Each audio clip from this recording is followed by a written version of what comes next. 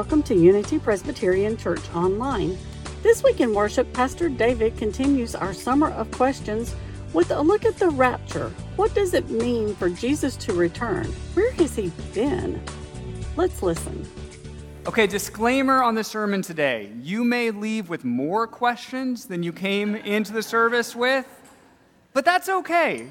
Because part of what we're doing during this summer series is that you're giving the pastors your questions, and then we do the best we can to say, okay, these are the scriptures that are talking about this topic. Let's explore them together. And we've got a really big and really challenging topic today. We are talking about the second coming of Jesus. And so the question that we received from the congregation is actually a series of questions. I want to read them for you now. Explain the meaning of when Jesus comes again. From where? When? Why? Where has Jesus been all the while? Is this a death event? Do we go to heaven as soon as we die? Or do we go at the rapture? So many good questions, right? And what I love about this is you can tell that this person is thinking deeply about this topic. And that's what we want. But we also need to understand that when we're talking about something like future times that we have not yet lived, questions are our friends. They help us consider more deeply and keep an open mind to possibilities. So keep the questions coming today as we explore this challenging topic together. Now, here's how I'm going to structure this. Since we have so many questions, I'd like to hit the first couple fairly quickly. Now, that means you're not going to get really a deep dive into them, but you're going to get enough to hopefully go, oh, okay, I can do more study on my own based on these questions. And then the last question, I want to take more of a deep dive into, okay? So we'll start quick, and then we'll go a little bit deeper. Here's this first question. When talking about Jesus' second coming, from where? Where has Jesus been all the while? Okay, this is a good time to acknowledge that we really can't use spatial language when describing God, because God is everywhere, right? Even now, God is all around us in this place. So to say that Jesus will return just proves the limits of our human language when trying to describe the divine. Jesus is not really returning because Jesus never left. The presence of Christ is here, right now. So I think what we mean when we say one day Jesus will come again is that one day Jesus will appear in such a visible way that everyone on earth will experience it together. That's what we mean when we say Jesus will return. It's not to say that Jesus now is absent, but one day God will become fully visible in a way that God chooses not to be right now. Here's how Paul puts it in Philippians. Paul says, one day at the name of Jesus, every knee should bow in heaven and on earth and under the earth, and every tongue acknowledge that Jesus Christ is Lord. Paul is saying this will happen one day. That one day is not today, but it's a day we look towards in the future to say one day Jesus will reveal himself in such a way that all of the earth will acknowledge the power and the sovereignty of God. Which leads us then right into the next question. So if that's the where is this happening, then the next question is when? When will this happen that Jesus is fully revealed? Is this simply and strictly talking about a death event, like when we die we will see God, or is this a different time? Okay, so for this one, I've got the answer. This is an easy one. I'm excited for this. No one knows. No one at all can answer that question. Jesus himself says this. In Matthew 24, Jesus says, but about that day or hour, no one knows. Not even the angels in heaven, nor the Son, but only the Father. As it was in the days of Noah, so it will be at the coming of the Son of Man. So wait, Not even the angels know when Jesus is going to come again. Not even Jesus himself knows that when he's going to come again. Only God the Father knows. So if the angels don't know, and if Jesus doesn't know, then we sure don't get to know the timing of when this is going to happen. So please don't believe anyone that tells you that they've got the inside scoop of any timing related to end-time events. They're probably just trying to sell a book or a movie. Don't buy it. We don't get to know the timing. But instead, what we're told to do is to live a life of preparedness. Preparedness that this could happen any time. This could happen this afternoon. And we want to prepare our hearts in such a way that we would welcome this event whenever it does occur. Jesus says, live like they did in the days of Noah. In the days of Noah, they just lived their life having no idea that some event was about to come. And so the example for us is to be like Noah, living in faith, even if the rest of the world doesn't live in faith, saying, I'm going to follow God and prepare my heart to the best of my ability. So the when then leads to why. And I take this to mean that the questioner is wondering, why will Jesus come back? Because we know that Jesus has already come once, right? These are the stories in the Gospels that we read. We read about the stories that Jesus came to earth as God incarnate. And Jesus taught us how to live. Jesus died for us. And then Jesus promised to one day return. And so this question is, well, why is Jesus returning? And I honestly believe it's because Jesus has unfinished business. And here's what I mean by that. Right now, in our world today, Jesus allows both goodness and evil to exist side by side. And you see that, don't you? In our world, not everything is good. There's evil that exists as well. But one day, Jesus says when he returns, he will set all things right in our world once and for all. That event is called different things in Scripture. Sometimes it's called making all things new. Other times it's called a restoration of the world or a new creation of our world. But whatever we call it, there's this idea that Jesus is going to return one day and make all things right, so that goodness and evil no longer exist side by side, but there will only be the goodness of God. Again, let's look to Jesus' words. Here's how he puts it in John chapter 5.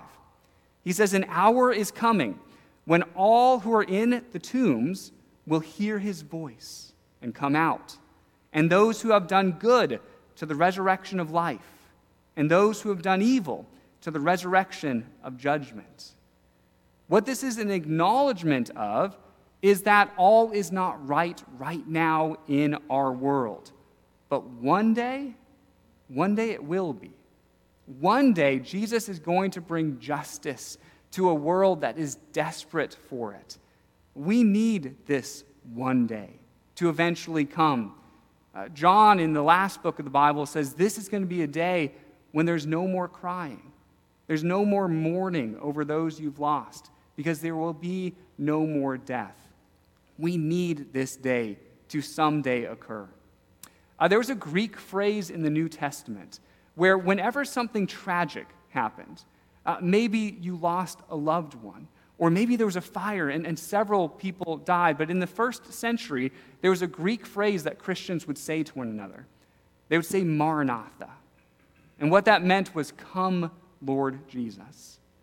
In those moments where you can see the worst of this world, where you're mourning over something or you're in pain over something, Christians say to one another, come, Lord Jesus.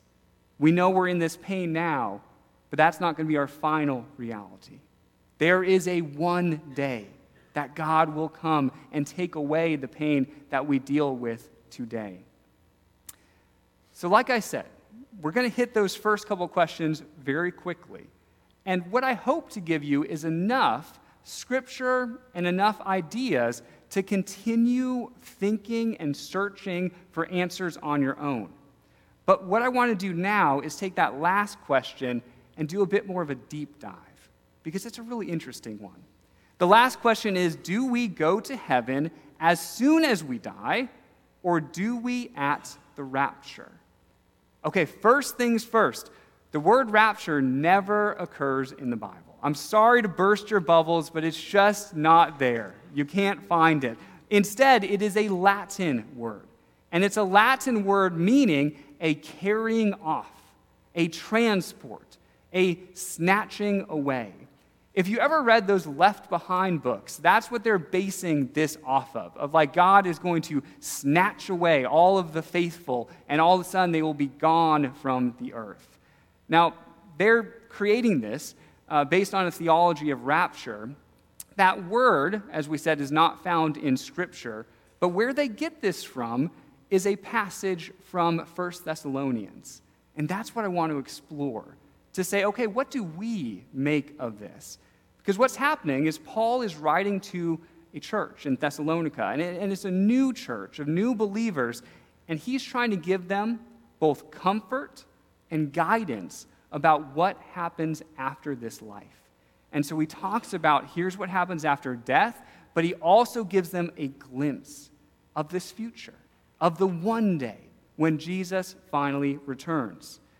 So my hope is that we can explore this together and we can get ourselves thinking about, well, what are the specifics of how that day will one day occur? Here's how Paul begins. He says, "Brothers and sisters, we do not want you to be uninformed about those who sleep in death, so that you do not grieve like the rest of humankind who have no hope."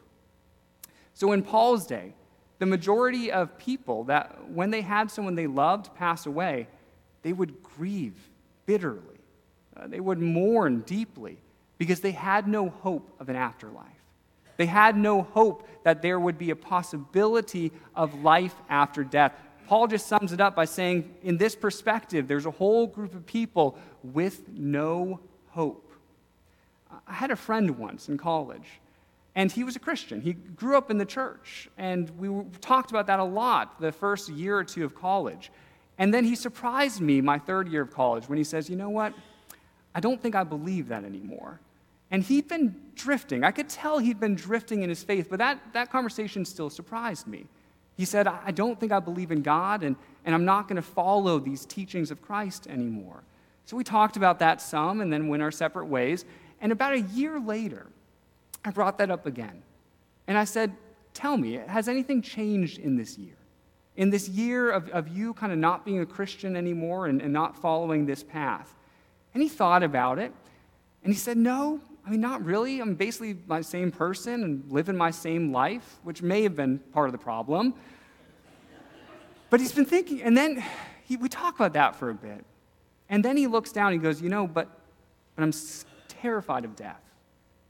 I thought that was really interesting comment, where all of a sudden, as he looked towards the future, he was pierced with anxiety. Because once he had this belief that there was hope of what happens after death, and once that was removed, there was just nothing. And he was terrified. Hope is the belief that the future will be bright. Hope is the belief that good things are going to be coming. And it's not a pie-in-the-sky ideal, but it's good things because of God. Because God is present in our world and is moving all things, even behind the scenes, towards an ultimate purpose and good. And so as Christians, we are people of hope. When faced with the possibility of no resurrection, that's when hope is taken away. And that's when anxiety and sadness are the only things that remain. But for Christians, this should never be so. So as Paul writes to this church in Thessalonica, he says, "I do not want you to be uninformed about what happens to us after we die."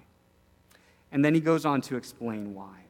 He says, "For we believe that Jesus died and rose again, so that we believe that God will bring with Jesus those who have died in him. What he's saying is that any hope we have in life after death is rooted in Jesus. Jesus died on the cross. But for Jesus, death was not the end of the story. God raised Jesus back to life. I mean, this is the Easter message, isn't it? That we proclaim each and every Easter. And the reason that Paul is bringing it up today is because he wants us to begin thinking about future events, things that we generally like to put out of our minds, to say, no, I don't want to think about that.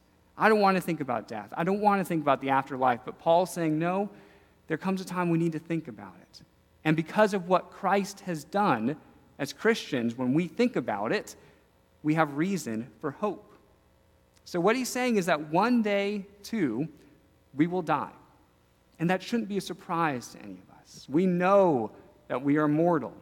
But what may be surprising is that Paul is saying, because Jesus also died, but death was not the end of his story, because he rose from the dead, that those who are in Christ will also raise with him. I think the whole phrasing is really fascinating. The phrasing where Paul says God will bring with Jesus those who have died in him. I think what he's trying to do is make abundantly clear the importance of being in Christ. If you are in Christ as you live, then death won't change that. Even in death, you will still be in Christ. So, for many of us, this is not necessarily new information. But for the people in Thessalonica, they wanted some more specifics. They wanted to say, okay, I get that, but how does that all work? So we're going to get into these last 3 verses now. And these are probably the more challenging verses, because Paul starts talking about the end of things. When Jesus finally reveals himself to the whole world, what's that going to be like?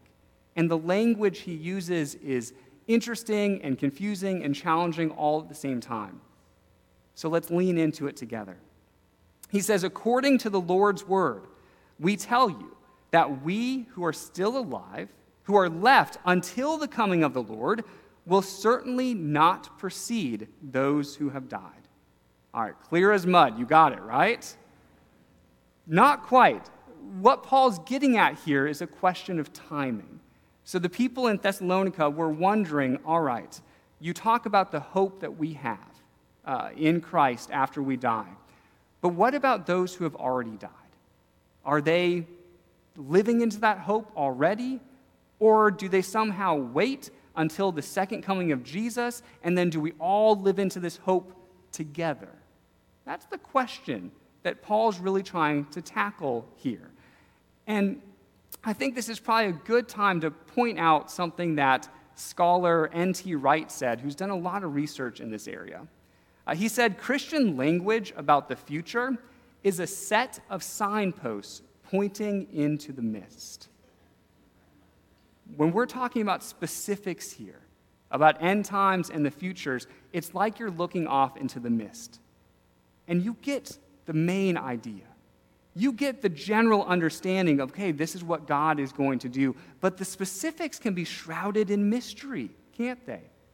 The author goes on to say, you're not given a photograph. A photograph would have all the specifics right there, plain to see, but that's not what we're given. Instead, we're given these signposts that they point us in the right direction, but it's kind of like looking into the mist. These last 2 verses, let's continue to look in this mist together. He gets more specific. He says, for the Lord himself will come down from heaven with a loud command, with the voice of an archangel, and with the trumpet call of God, and the dead in Christ will rise first. So what Paul is saying is he says, okay, when you imagine the second coming of Christ, when all the world will recognize God together, he says 3 things are going to happen. He says there's going to be this command of an archangel.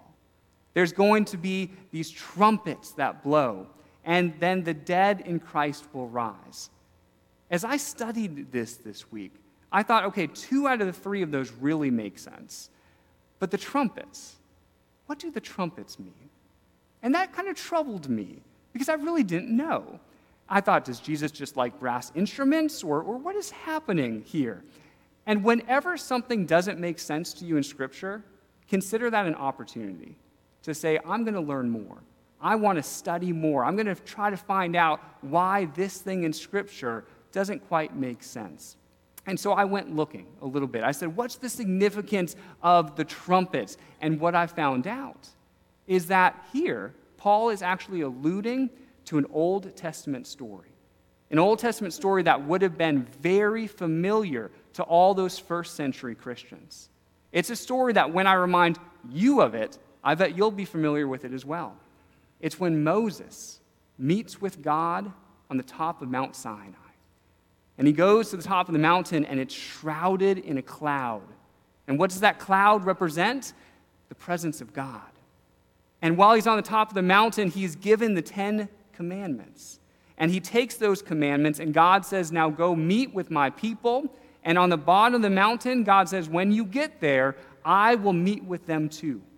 And so Moses goes to the bottom of the mountain. He goes to meet with the people, and then the presence of God, the cloud arrives, and what happens?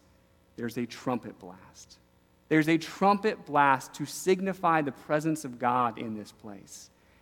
We're told in Exodus that as the sound of the trumpet grew louder and louder, Moses spoke, and the voice of God answered him. So what Paul knew that the people in Thessalonica would understand, we, 2,000 years later, probably have forgotten that the trumpet blast signified the coming of God. So what's he saying here?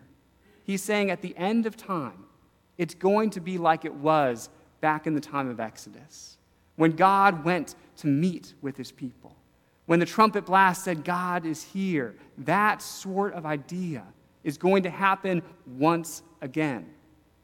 And in this next verse, this last verse, he uses now a different Old Testament analogy to make the same point. He says, and after that, we who are still alive and are left will be caught up together with them in the clouds to meet the Lord in the air. And so we will be with the Lord forever. Wait, we get to fly? Is that what this means? Okay, that may not be what this means. But once again, what Paul's doing is he's taking an image that would have been really familiar to them. So what does that image of the clouds represent again? The presence of God. And not only does it represent the presence of God, but he's reminding them of a story in Daniel. And now when we think of Daniel, we usually just think, oh, Daniel the lion's den, right?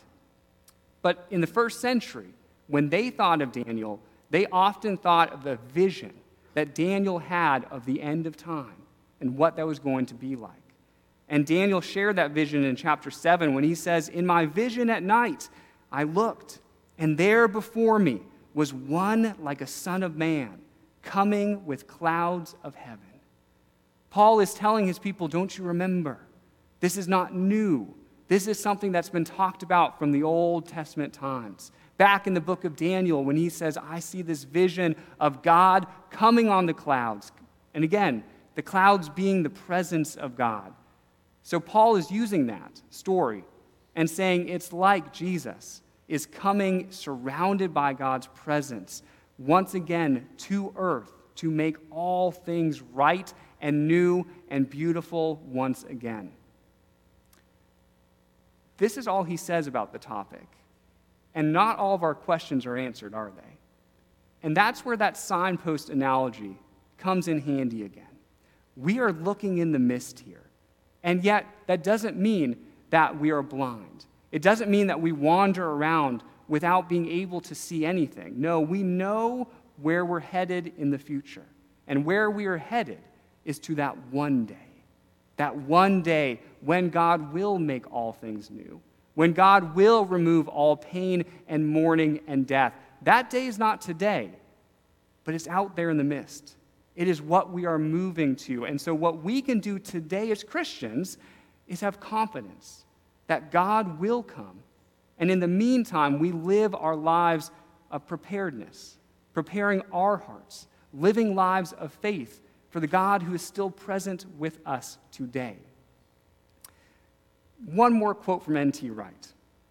He says, Jesus' appearing will be for those of us who have known and loved him here, like meeting face to face, someone we have only known by letter, telephone, or perhaps email.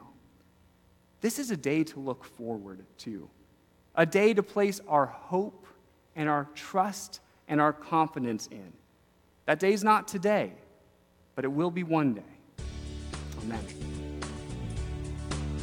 If you would like more information about Unity Presbyterian Church, please visit our website at www.unitypres.org or visit us on Facebook.